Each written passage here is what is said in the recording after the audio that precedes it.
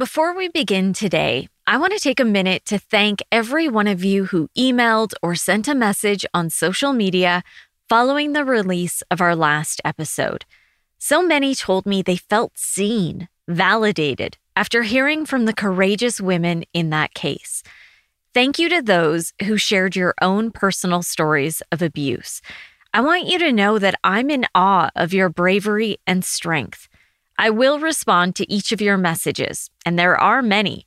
So I thank you for your patience, and I encourage those who are empowered to speak out to do so in your own way. A listener's note. The following episode contains coarse language, adult themes, and content of a violent and disturbing nature, and may not be suitable for everyone. Listener discretion is advised.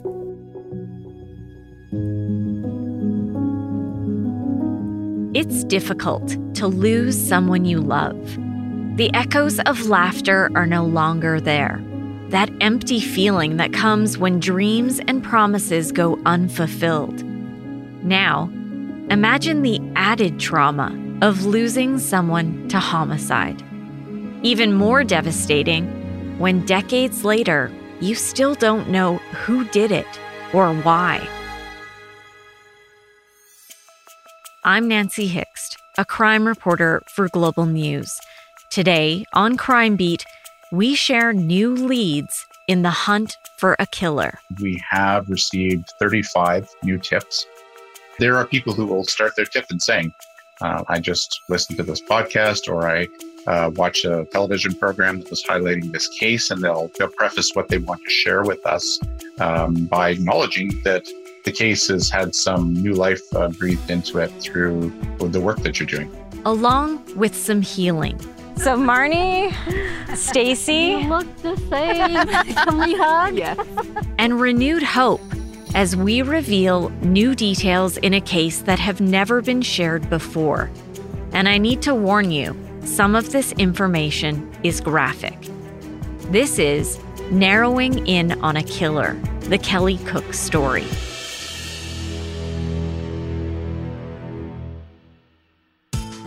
When people think of Alberta, they think of the Rocky Mountains and glacial lakes to the west, the Badlands to the far east, and of course, the prairies, with miles and miles of cropland.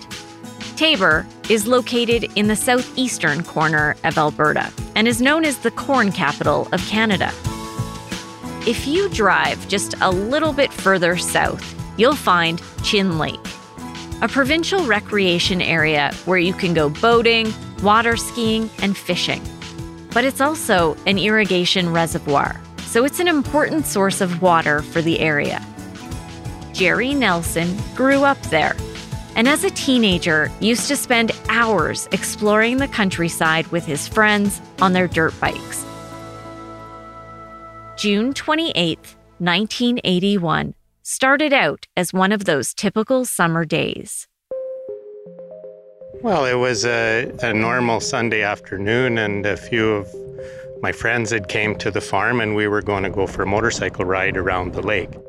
We got to this area, of course, a little bit of a sand inlet that we race around and come back out to a rock crop. So you slow down and you're looking for somewhere to go through the rock. When we were brave enough, we got off our bikes and walked around a little bit with distance to see if we could notice, a little whatever. What Jerry saw that day still haunts him 4 decades later. When we noticed the cinder blocks, it was oh my goodness. She was face down and head towards the west, so we came upon her feet, not knowing that it was a female at that time, not being able to tell, what the gender was, because the body was fully clothed and face down, bound by the ropes with the cinder blocks to her side. Ankles, hips, and shoulders. There were 3 ropes around her body. They flagged down a boater and asked him to call police.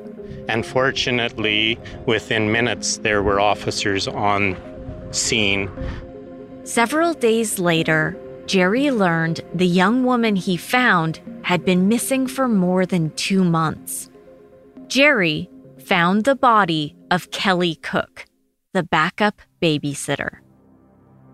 You'll recall I guided you through her case in a 2-part series in Season 1 of Crime Beat. If you haven't heard it, I recommend pausing and going back to listen to those episodes before you continue with this one. For those who need a refresher, here's a quick look back at the case. Kelly's story begins in the small community of Standard, Alberta, 2.5 hours away from Taber. She got a call from a man who identified himself as Bill Christensen. He asked her to babysit. Kelly's mom asked her to check with friends to see if they knew him. They said they recognized the name, so it all seemed fine. That same night, he drove up to the cookhouse. Kelly ran out, and the car drove away. Kelly never returned home. But you all know why we're here. On the 22nd of April, Kelly Cook was abducted from her home in Standard. She hasn't been seen or heard of since. From the background information we've been able to put together, there's every reason to believe that she may still be alive. The man we're looking for, the man who abducted Kelly Cook, he may very well live in this area. He may live on one of these farms. So you may be talking to him today. Please be careful. Just over 2 months later, Jerry and his friends found Kelly's body on the shore of Chin Lake. I truly believe that, she was gone before she went into the water because her hands weren't bound. Her wrists were in a rope that went around her waist. And the first thing I'm going to do when I go in the water with ropes on is try to get free. And if she was conscious, she could have gotten free from that type of being bound, I would think. Marnie Cathell has always wondered about the teenagers who found her sister's body. All these years later, the details Jerry Nelson revealed are details she's never heard before. I just assumed because her body had been weighted, that her body simply rose to the surface, and that these kids just saw her from a distance, I guess. I had no idea that she had physically washed up on shore, and that along with her body, the ropes and the cinder blocks had also washed up on shore. And that the fact that these boys came as close to seeing her. And again, we're being led to believe that probably for a majority of the close to 2 months she was missing, she was probably there and in the water. So that it's not a pleasant sight to come on. And I've thought about him lots over the years. In putting together both the podcast series and the TV documentary on this case, Marnie and I have spent hours talking. She told me it's all a bit surreal. Honestly, and I've told this to some of my friends, listening to it, it doesn't even feel like my story. It feels like I'm listening to someone else's story because it's unbelievable. And unbelievable that we lived it. So it's ironic, and especially in the first podcast where you went back into the archives and pulled some of the old TV footage and or audio, right? And you listen to that, and it seems like it was so long ago, but it's so archaic sounding that it just doesn't even seem real. It's been an emotional journey, and sharing her sister's story has spurred people from the past to resurface. That includes several of the classmates that Kelly checked with, who said they recognized the name Christensen.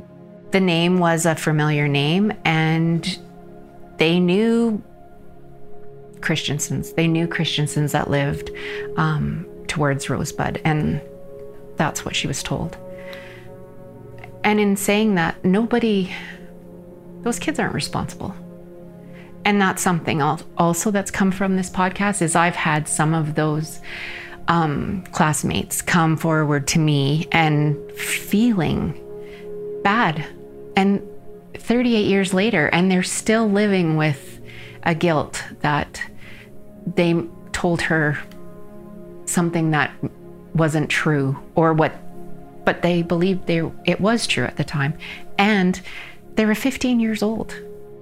Were you surprised when these people reached out to you? Completely surprised.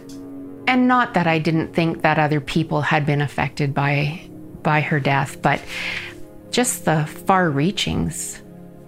And like I said, there's only one person responsible. You might be asking yourself, what's the point of this episode? Why are we doing this now? It's been almost 2 years since we covered Kelly Cook's case for the podcast. Part of Crime Beat's mandate is to shine a light in the darkness, and that includes trying to push cases forward and put a spotlight on unsolved murders like this one. Our coverage of Kelly's abduction and murder in both the podcast and the TV documentary has been listened to and watched by more than 3 million people. And every time this case is profiled, investigators receive more tips. That gives Marnie hope that one day she will know who killed her sister. I feel very conflicted, I guess. We've said from the beginning, we need the answers, and this person needs to be caught. And in that regard, I'm 100% sure that this individual needs to be caught, just to prevent, maybe he's 75 or whatever years old now, but 75, you're still able to be a bad person. So if he has continued on, then for sure he needs to be stopped. But again, through this whole process, I think I've come to really realize how unprepared as a family we might be to know the answers. I've listened to the other families in the podcast that have sat through the courts and the trials and have had to leave at certain points because they can't bear to listen. Obviously we've never had that. But again, we go back to, we can create all sorts of scenarios in our mind. And at the end of the day, we can always say, but that might not have happened. Once this all comes to an end, we no longer have that option to say that didn't happen. So you're left with an entirely different image than maybe you've ever created in your brain. And I don't think it's going to be very good.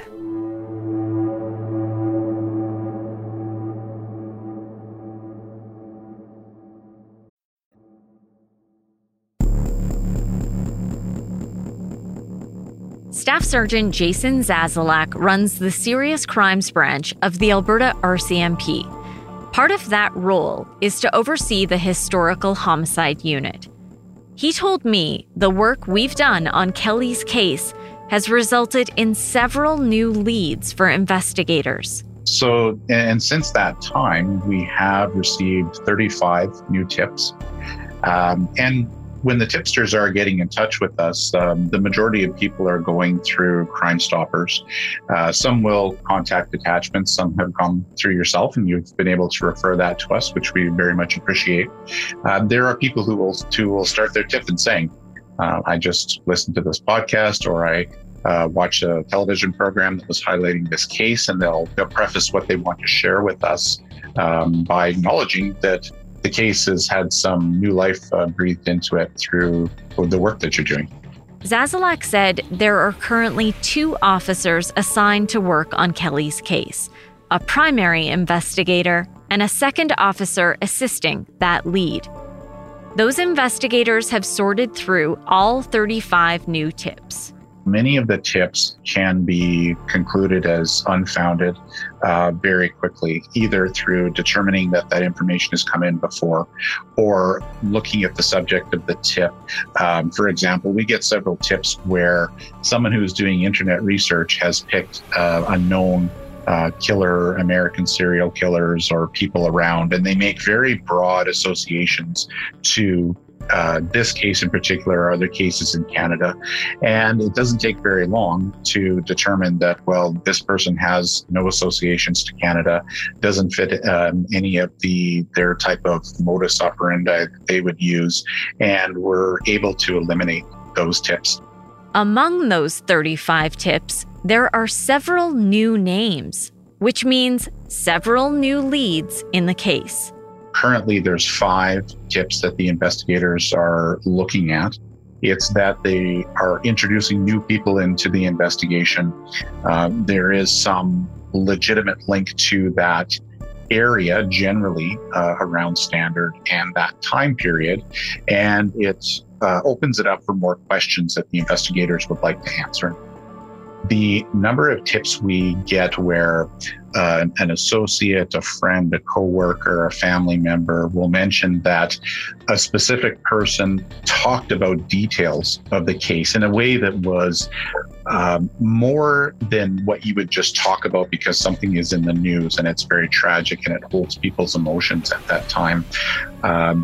So we do get tips like that, and there's a couple that we have had in this case as well that we're working on, where the comments that are passed along to us that are allegedly made by the person of interest here are compelling enough that we want to look at that further. We're not talking about someone providing any sort of detailed confession, but people who just make comments that go beyond people just talking about something that's significant at the time. There's just something more compelling there that means we need to dig into this further. Police are hoping one of these 5 tips will identify Kelly's killer. We also have assistants within the Serious Crimes Branch who have access to other police databases across the country and internationally.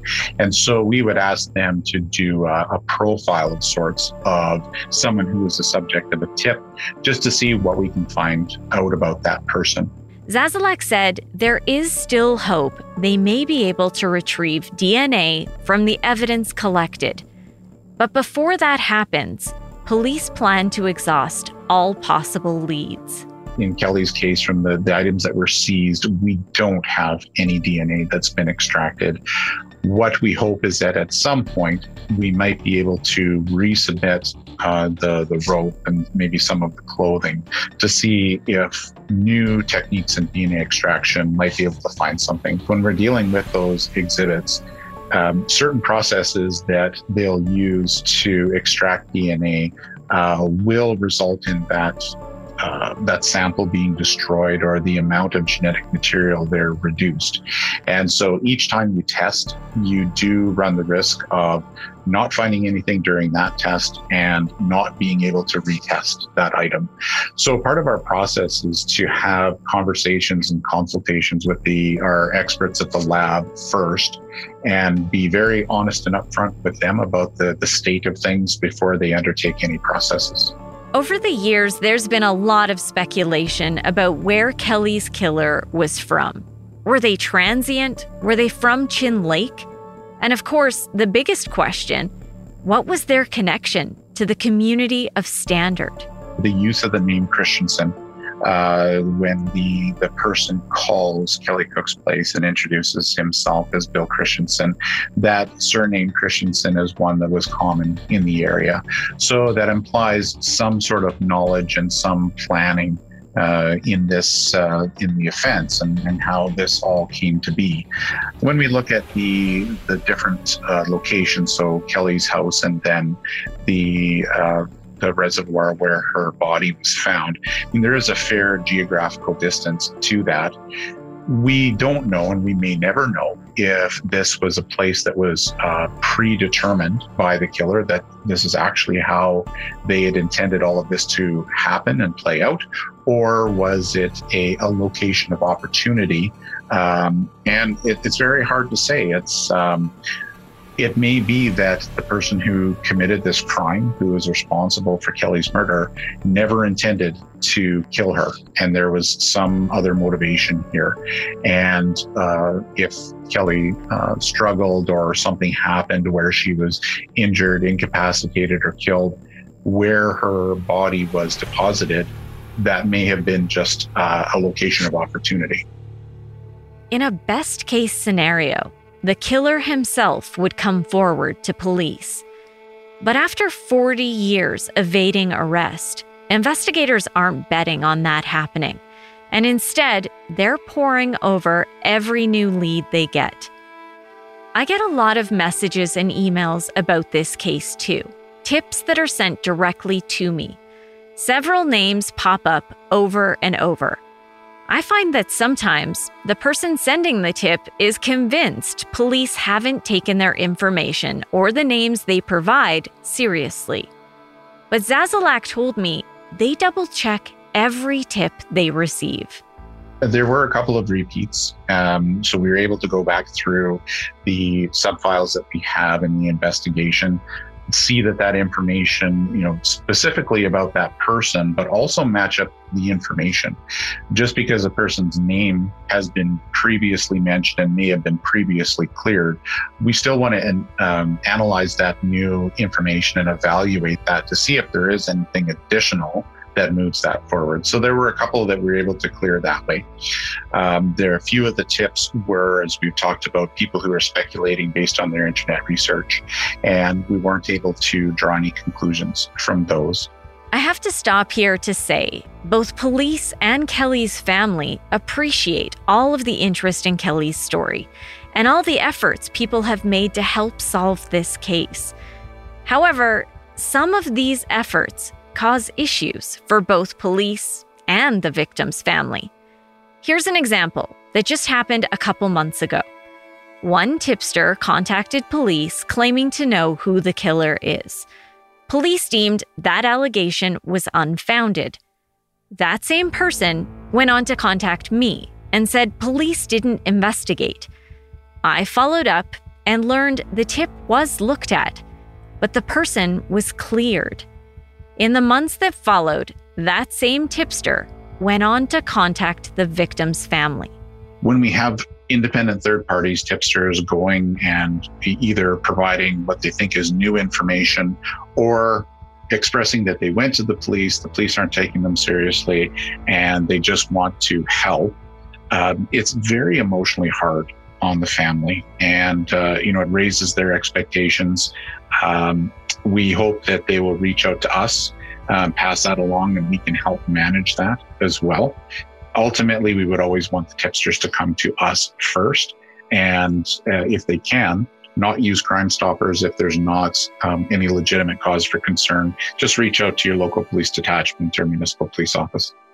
On a very personal level, I don't want these people contacting me. I don't want these people finding me and then telling me their stories, because I can do nothing. I can do nothing.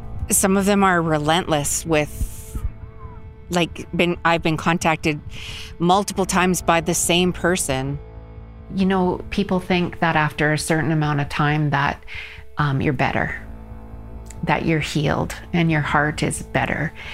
And that's just simply not the case. Time helps for sure, but the story seems to forever be evolving. And I think that's a little unsettling. It's unsettling to wonder if, I hope that I've never met him. I hope that I've never trusted him, that he's never come into my home. There is still a significant cash reward for the person whose tip leads to the arrest and conviction of Kelly Cook's killer. That reward is currently valued at approximately $135,000. But the window for the killer to be caught and brought to justice is closing. The original investigators believed Bill Christensen was between 30 and 45 years old back in 1981. So as Marnie said, he would now be between 70 and 85. So what happens when time runs out? What happens to all that money? My understanding is the Village of Standard is in trust of Kelly's Reward Fund. And many years ago, Mom and I were asked to join in a meeting with a current committee that is responsible for the decisions around the Reward Fund. And with basically that, what happens to the Reward Fund should this remain cold case and never solved. And at that point in time, we talked about it potentially becoming a scholarship. And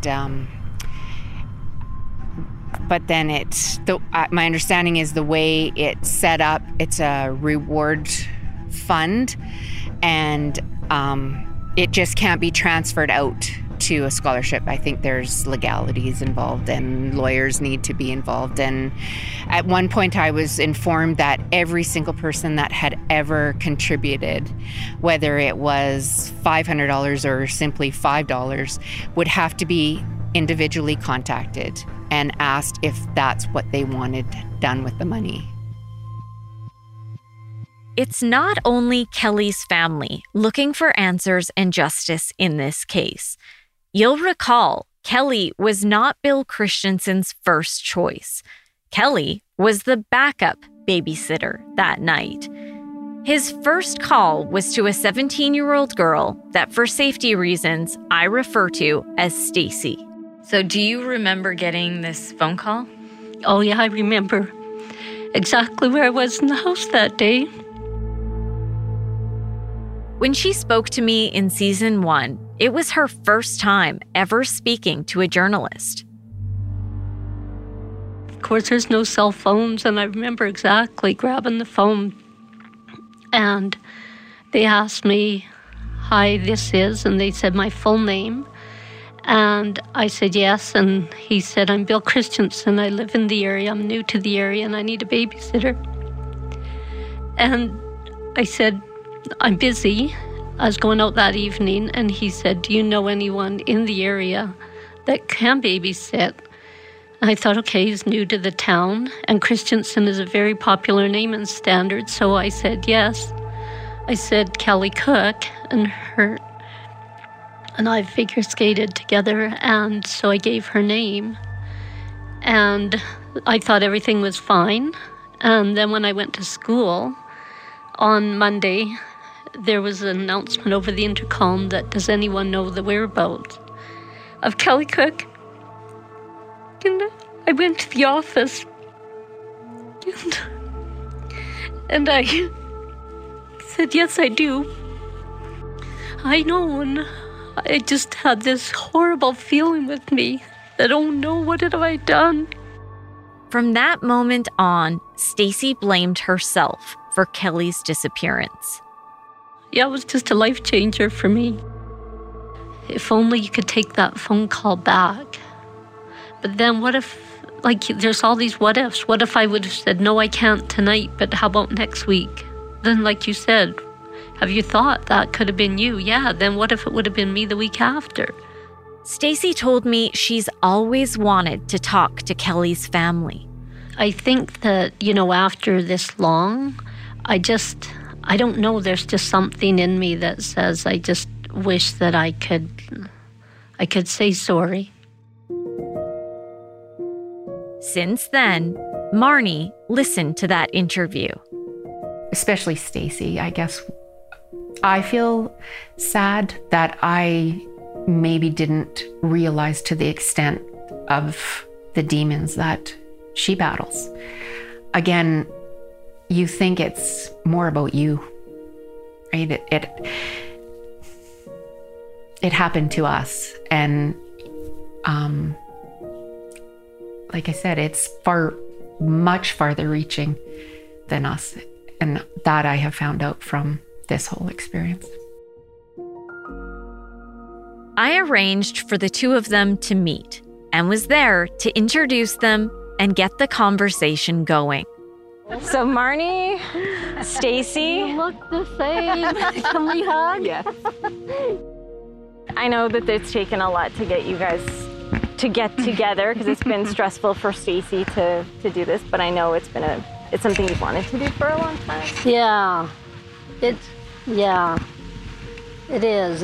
I knew it'd be very hard because I've carried this.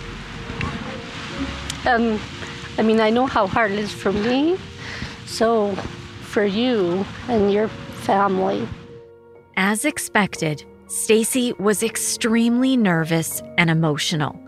After all, she's thought about this meeting for 40 years. Marnie immediately reassured her. At no point in time has anyone ever held you responsible. Ever. Okay. Ever. Like, right. Really. There's one person responsible for this. Mm-hmm.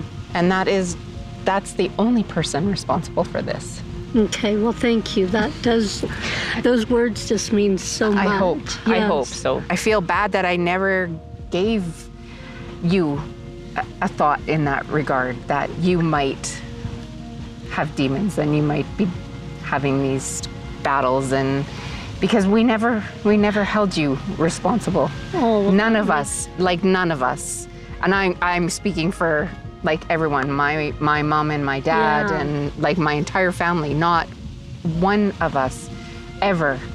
And just like that, a decades-long weight was lifted. This means way more than I even thought it could. Like right now, just feeling like, when something's on your shoulders, and I just feel lighter. I think I'll look at it differently now. I'll think, okay, kind of more of a friend than just where I was thinking, gee, am I an enemy out there? So I feel so much better. Their real enemy has always been Kelly's killer. I want to know that I don't know them. That's with me too. Yeah, because with him calling me first, right. That's always been a question in my mind. Right. And even when we know, I don't know why I just said that, when we know who it is, I guess I'm positive, that, you'll then maybe know a reason why. For me, like, it may be just, okay, well, there wasn't a reason why it was me targeted at the beginning. Why did it end when you said no? Yeah, it was. And why was he then so quick to, on to the next one, right? Yeah. And had Kelly said no, would it have been on to the next one after that? Right. Like, what's the motive?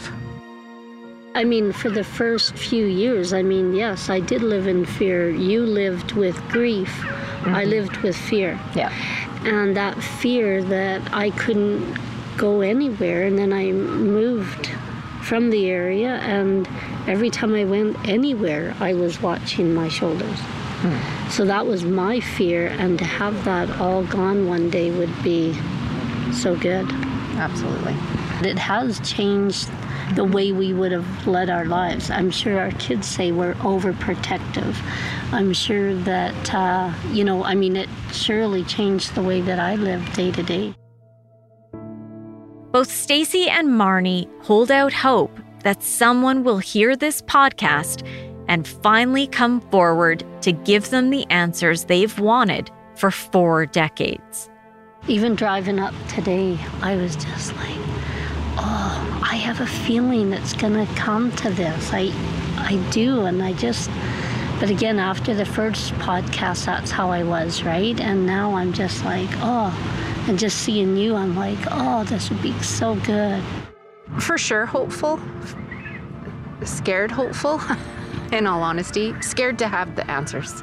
I've said that all along, right? Scared to know the details, and scared to potentially start the process of grief, I guess, if that's what you want to call it, over again, right? Because now you have all the answers. You have details that maybe they're not as bad as what we've made up in our minds, or maybe they're worse than what we've made up in our minds. So there's that fear. So the closure would be so nice. And for some reason, when you say, am I hopeful? For some reason, again, it could be just a hope, but I just have this feeling that one day we're going to know. And that's why we've been working with you on doing everything we can for the last straw to get this solved, right? And I've said that too. Like, this is our final push. Yeah. Because we're never going to see the airtime. We're never going to see the work again in a 3-minute or a 2-minute TV. You know, oh, it's been 40 years. Oh, it's been 50 years. Like, this is it. Yeah. There's no more after this, because, like I said, there's not ever going to be the work put into it again. No one's going to put the work into it again. Kelly's case has also weighed on Jerry Nelson's mind since that fateful day in June of 1981 when he came across Kelly's body. Every time I cross that bridge, I look at this point, and it's definable by the landscape, and every time I cross that bridge, I think about, finding Kelly that day. In my mind, I question, what was going through that person's thoughts. And of course, like I said before, we can't only think. There's no way we can understand, because anything that would turn out with this result, obviously that person thinks without clearness. If there is someone out there who knows who killed Kelly Cook, that $135,000 reward is still available. So if you have information, again, not a theory, but tangible information about the killer, call the RCMP. Crime Beat is written and produced by me, Nancy Hixt, with producer Dila Velasquez. Audio editing and sound design is by Rob Johnston. Special thanks to photographer-editor Danny Lantella for his work on this episode. And thanks to Chris Bassett, the acting VP of National and Network News for Global News. I would love to have you tell a friend about this podcast, and you can help me share these important stories by rating and reviewing Crime Beat on Apple Podcasts or wherever you listen. You can find me on Twitter at Nancy Hixt, on Facebook at Nancy Hixt Crime Beat, and I would love to have you join me for added content on Instagram at nancy.hixt. That's nancy.hixt. Thanks again for listening. Please join me next time.